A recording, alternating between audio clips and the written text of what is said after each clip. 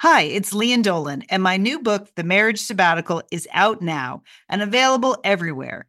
People magazine chose it as an April pick of the month, one of the best this week. A hopeful take on commitment, they said, and an innovative story about marriage. Sounds juicy. The Marriage Sabbatical, out now, available everywhere.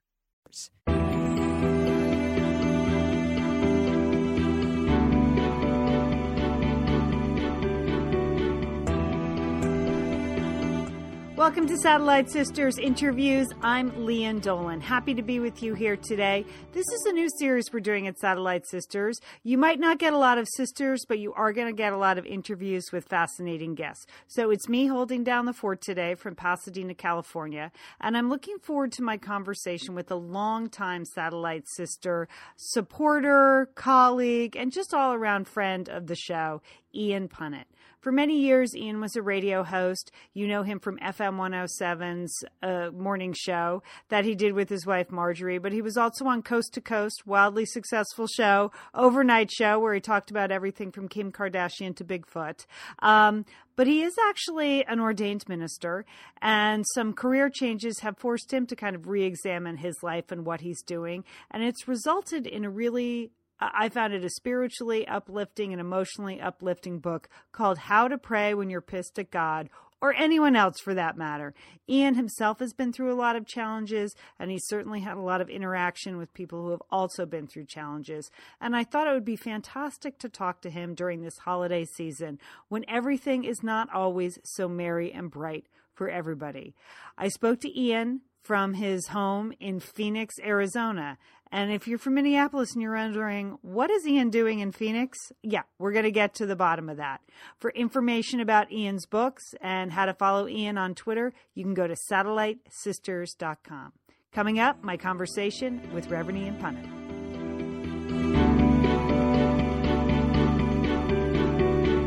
I am so happy to be joined today by Reverend Ian Punnett. He is joining me from Phoenix, Arizona, which may make a few questions for longtime Ian Punnett fans. What are you doing in Phoenix, Arizona? Ian, what are you doing there?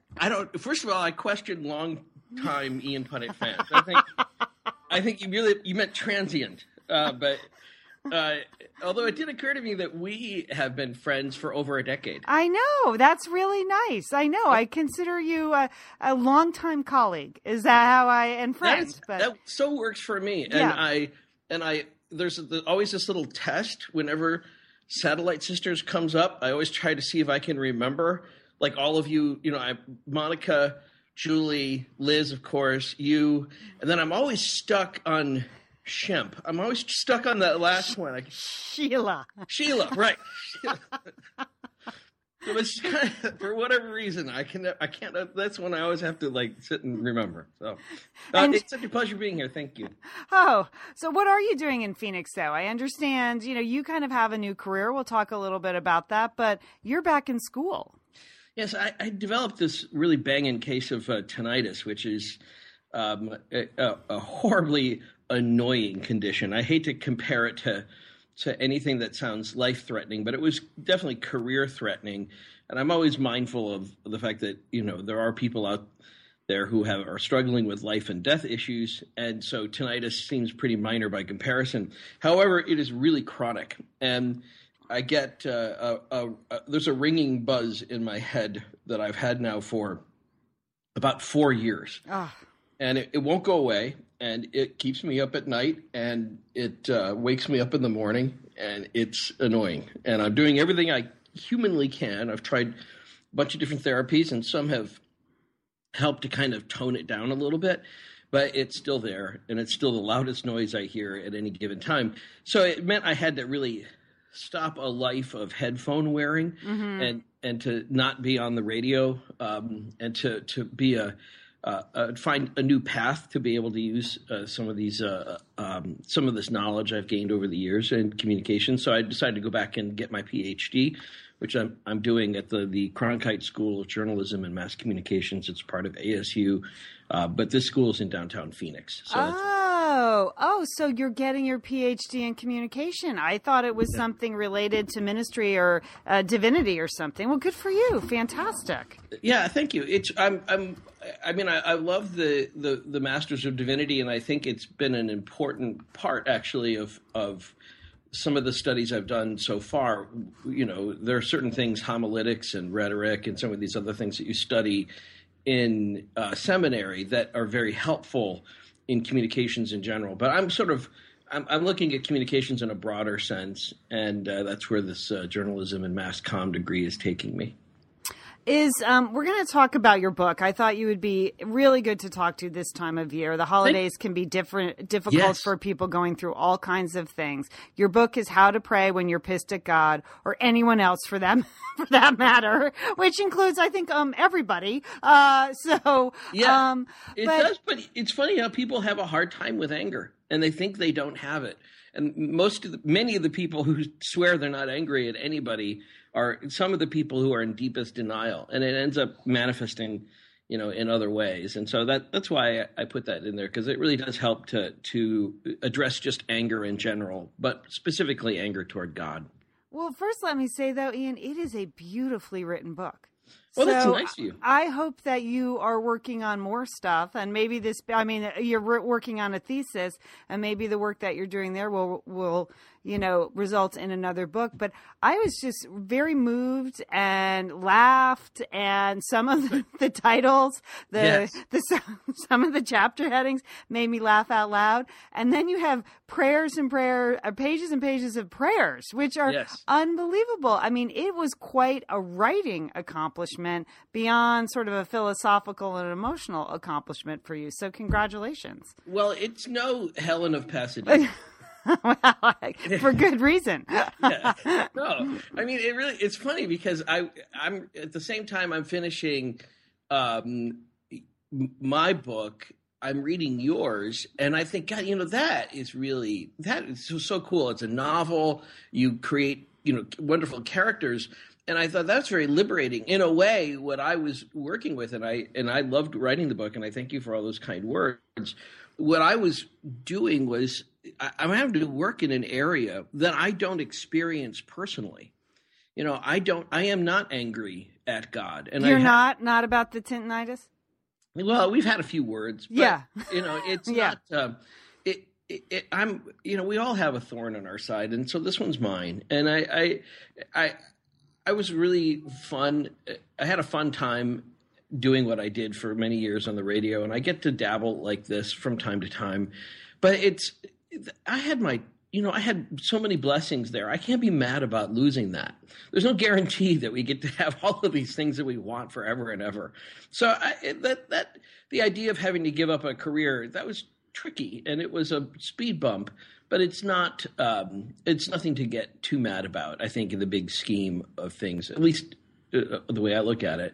So I'm writing about things using other people's anger, and I'm interviewing people who are angry or people who have experienced that kind of anger, and then gave them the opportunity to tell me what their prayers would be like, and to try to find a way to be permissive and liberating for people to express that in a prayer. That no matter what anger they're feeling, that if we really do believe in an omniscient God, if we really believe that there's something divine that looks through our soul, then who are we fooling by not expressing it anyway? And once we start to express it, it has a tendency to go away.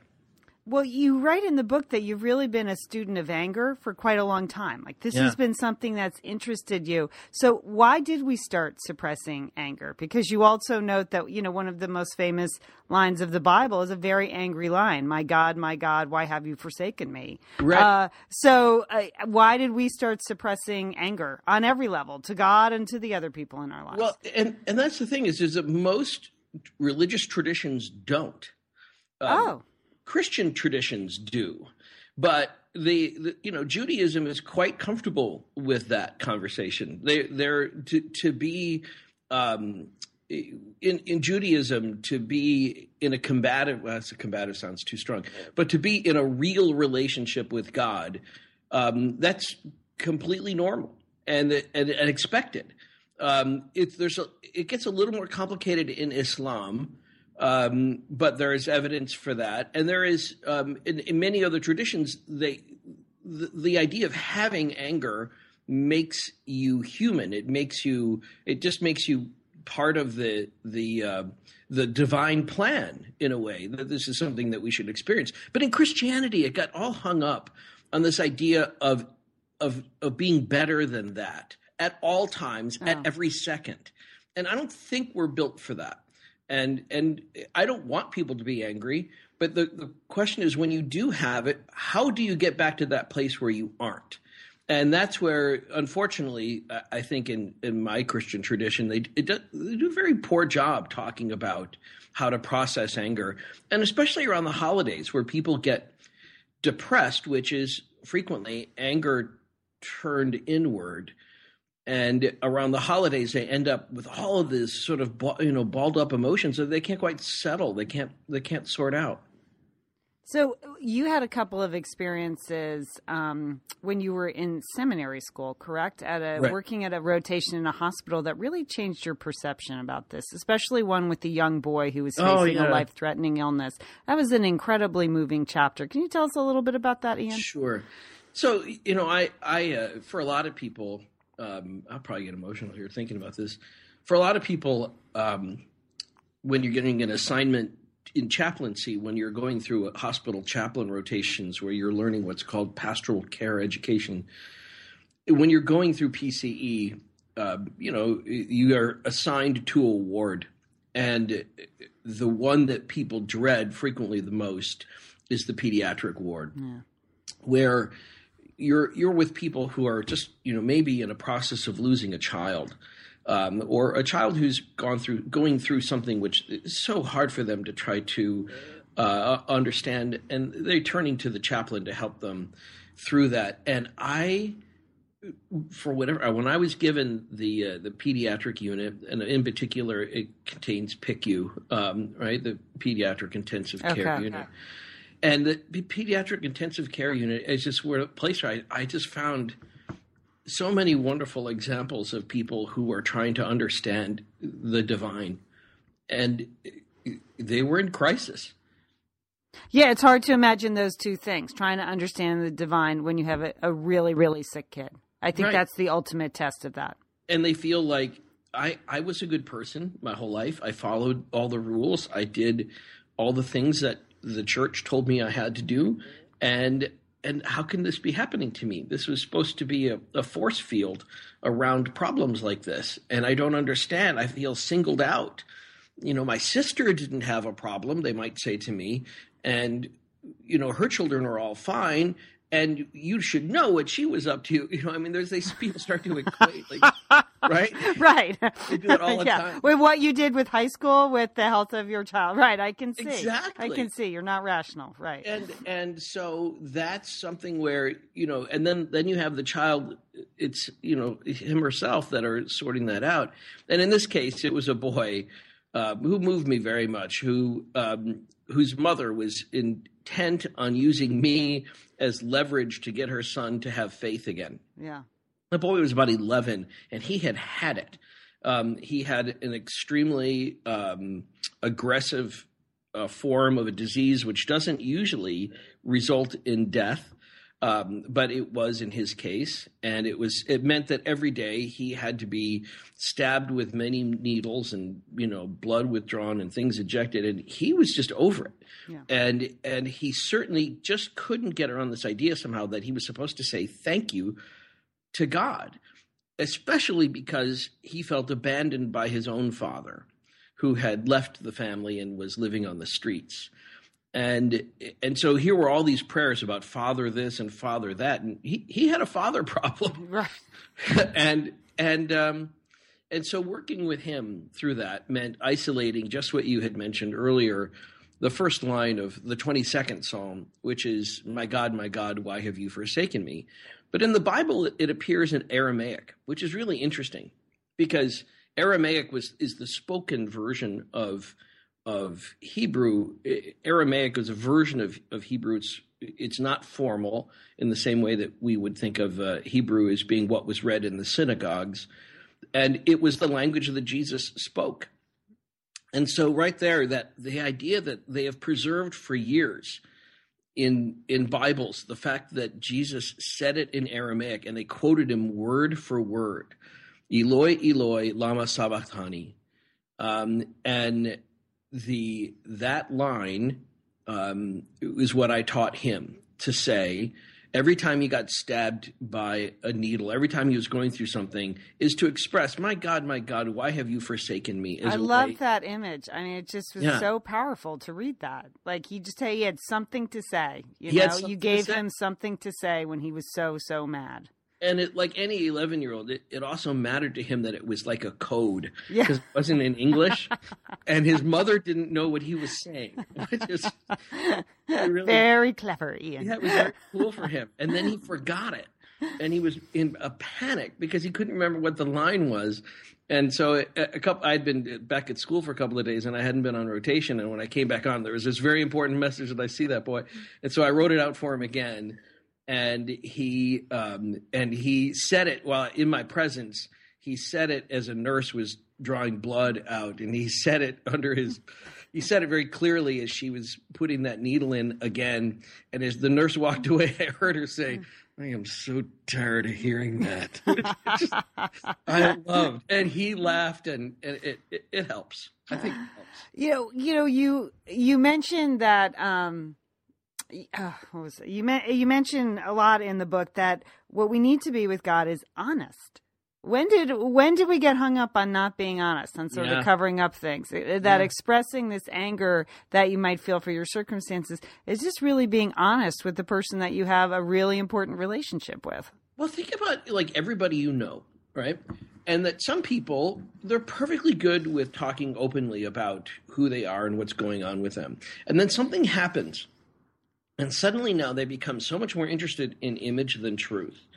And so, instead of talking about, oh, my God, my kid tanked a final last night and we're in so much trouble, that person will start to say, in the carpool line or sitting next to each other at a swimming event, we'll just start to give the PR version of life. And, right? And so now they're managing the family news. And I think that's what happens a lot with us as humans is the desire to be perceived as better than what we are. And that's what starts the cover up. And especially when you're around other people in a faith group, I think there's a psychological tendency to want to be superior. And that starts with the denial of things which are pretty obvious to everybody else. But to them, it's very important. It's like living life in the Christmas letter, right? In the holiday newsletter from the family. Right. Every day. That's my life every day. Every day, Ian. And I think that's the suppression. And that's what, especially around the holidays, it forces a kind of cognitive dissonance, right? Where people are, they're putting on a big smile and they're wearing the Christmas sweaters or whatever, but they don't feel it. Mm-hmm. And in fact, inside they feel this great pressure to be it. And that pressure only gets worse when they can't get real with what they're going through. And how does the prayer help then? Like, how do they even start? Someone's listening now, and they're really mad. They have a life-threatening illness. They've lost their job this year. They've gotten a divorce, and it's been brutal. How do they even start to express the anger? You've given incredible prayers in the back of the book, so that I appreciate. But how would you advise them to just start the conversation with God? There's no rules. There are no rules. There you go, right? It starts with an understanding that stop trying to pray like things you've read. Right. You don't have to pray in iambic pentameter or anything like that. Right. Yeah. And this is, pray using every word you want to say exactly. And I spend a little time in How to Pray When You're Pissed at God talking about the amount of vulgarity that exists in the Bible. Yeah, that was kind of fun to read. Good, because it should be liberating. Because people kind of feel like they're supposed to talk like they live in biblical times. Well, biblical times were pretty damn earthy. It wasn't what we think it was. And the truth of it is you've got something to say it exactly the way you want to say it, God has heard worse. So just start there. Just put it 100% exactly what you want to say out there or on a piece of paper. And you'd be surprised maybe at what you might come up with. But then take time every day to sit with that. And that may be the turning point for a lot of people in their anger. It's just feeling better about being angry instead of feeling guilty about being angry. And you write in the book that God can take it. God can take our anger, right? We can be as honest with him as we want. Well, and if you think you're angry, imagine the prayers God heard during the Holocaust. Right. Right. And this is where you have to feel liberated to say whatever it is you want to say. If you really believe in God, then God already knows you are feeling it. You might as well say it, and say it with, to the depth of everything you feel like you need to say, and put it all out there 100%. Let God know exactly what you're feeling and how you're feeling about it. The things that are happening in your life. And once you do that, you may not be able to change those circumstances through prayer, but you will change the way you feel about it. And to me, that's the victory. Yeah, talk a little bit more about that. You changed the way you feel about it. I mean, have you seen that in your work? Sure, and this is the beautiful thing about years I'm kind of a part-time pastor, so right. I served as a deacon in churches over the last 10 years, and I am often on call. On pastoral call duty, so when there's a problem with a parishioner, I'll get the call. And I spend a lot of time visiting people in hospitals, and this is where ministry really lives to me. I mean, it's beyond the pretty speeches of church and the lovely hymns and all the things that people do when they're gathering together in worship of any type. There are doubts, and I always think of those doubts in terms of ceiling tile. Like that bad industrial ceiling tile, because invariably that's what they're looking at. Right. Sorting out what just happened.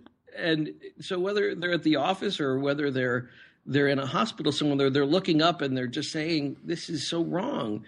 And this is where, being with people in that pain and trying to encourage them to put that into words, and then, to bless that anger, which is that next step. Which is that this is you have every right to feel this way. You may not feel it tomorrow, but let's ritualize what you're going through. Let's take a time to think about this as a passage, and that there is another side to this, and you're going to stay in connection with the divine all the way through. And you write down these feelings, and by the end of it, you look back and you realize, well, I kind of wrote like a little mini chapter of the Bible. I mean, it's a Bible story in a way, but it's just written smaller. Ian, what do you guys do for the holidays? What do you do over the course of this next month?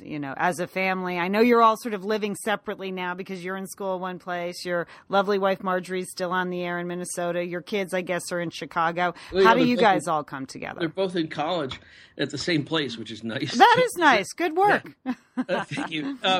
So what here's this is faith has always been an important part of my life. It is not as important a part in the rest of the life of my family, although everybody has their way of talking or doing things. We go to when the kids come to church, it's as a favor to Dad, and so this is my annual favor. Okay. And my wife Marjorie loves the annual connection to her Catholic childhood, and so she likes all the smells and bells of a good Christmas service. But so for us, just being together, it's just being together, and it's sort of like a church in the wild. We are, for better or for worse, as a family, we're like cats. When we get together, we just all sleep on top of each other. We just spend all the time in such close proximity. Which can be problematic for teenage boys, but we get past that. And that's what we do for the holidays. We just kind of soak up the energy of being together again and try to store as much of that as we can to head back to our respective places. I was interested to read that you meditate. How is that, how have you learned that practice? Right. So I power meditate, which is also another thing. I try to meditate many times in very short span. So I have these things that I have habituated. For example, well, it's the hip thing to meditate now. You understand that, right? You're on the cutting edge. You and George Stephanopoulos, you're meditating. Well, and I think many people do it properly in the sense that they spend a much longer time doing it every day. I do some long form meditation, but I also do these things where I don't know, like hypnotize myself. But as soon as the elevator door closes, I meditate. And no matter where, so I can end up, I love those little prayer chambers that some people say are elevators that take you to different floors. I just like that feeling when they kind of close in and I take a moment. And so I meditate a lot about just emptying myself of thoughts about what I think my life should be like and focus much more on, am I following the directed footpath that God put out for me? Mm-hmm. And so I try to use meditation as a way of just kind of tuning the receiver as opposed to turning up the transmitter.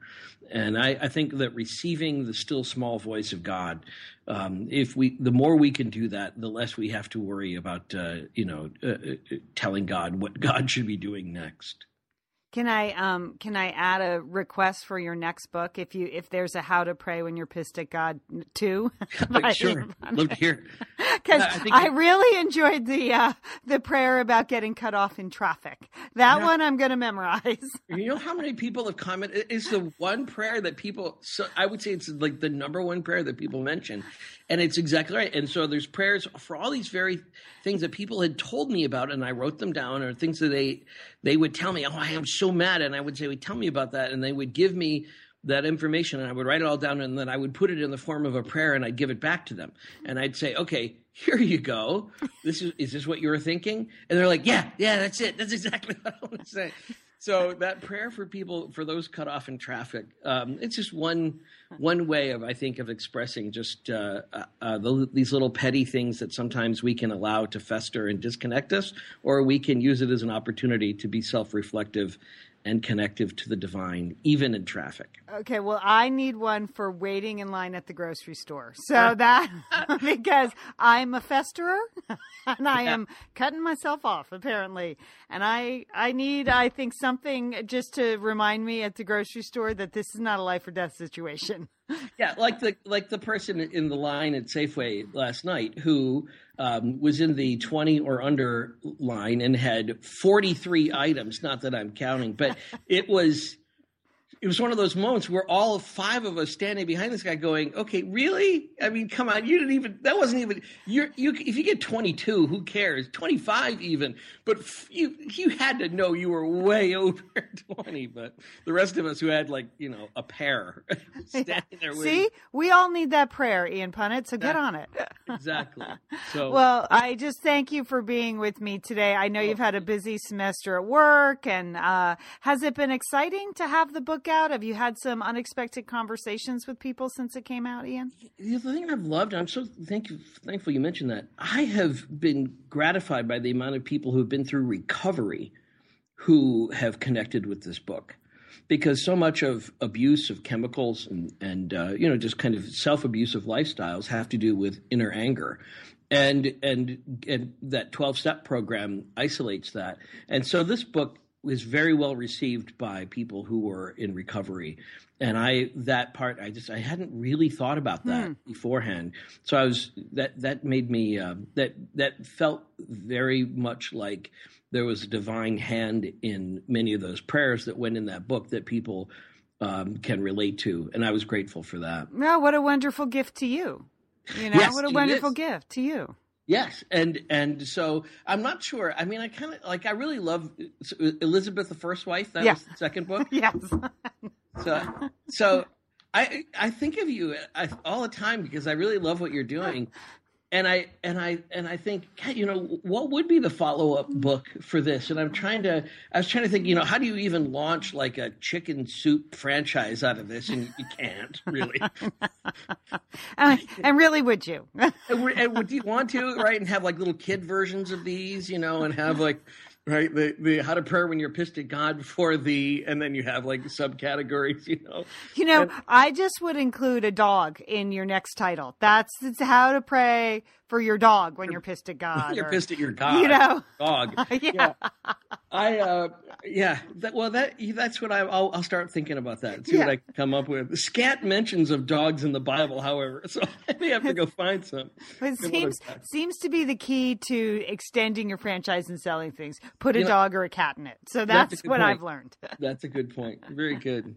All right. It has been my pleasure to talk to Ian Punnett today. I, of course, will put all the information about Ian's stuff on SatelliteSisters.com. Ian, good luck with the rest of, I hope the grades come in for you, basically. I hope you did well at school, and we'll talk to you soon. Okay. And love to all the sisters. Thank you. I will let them know. Literally wonderful to hear Ian's voice again, isn't it?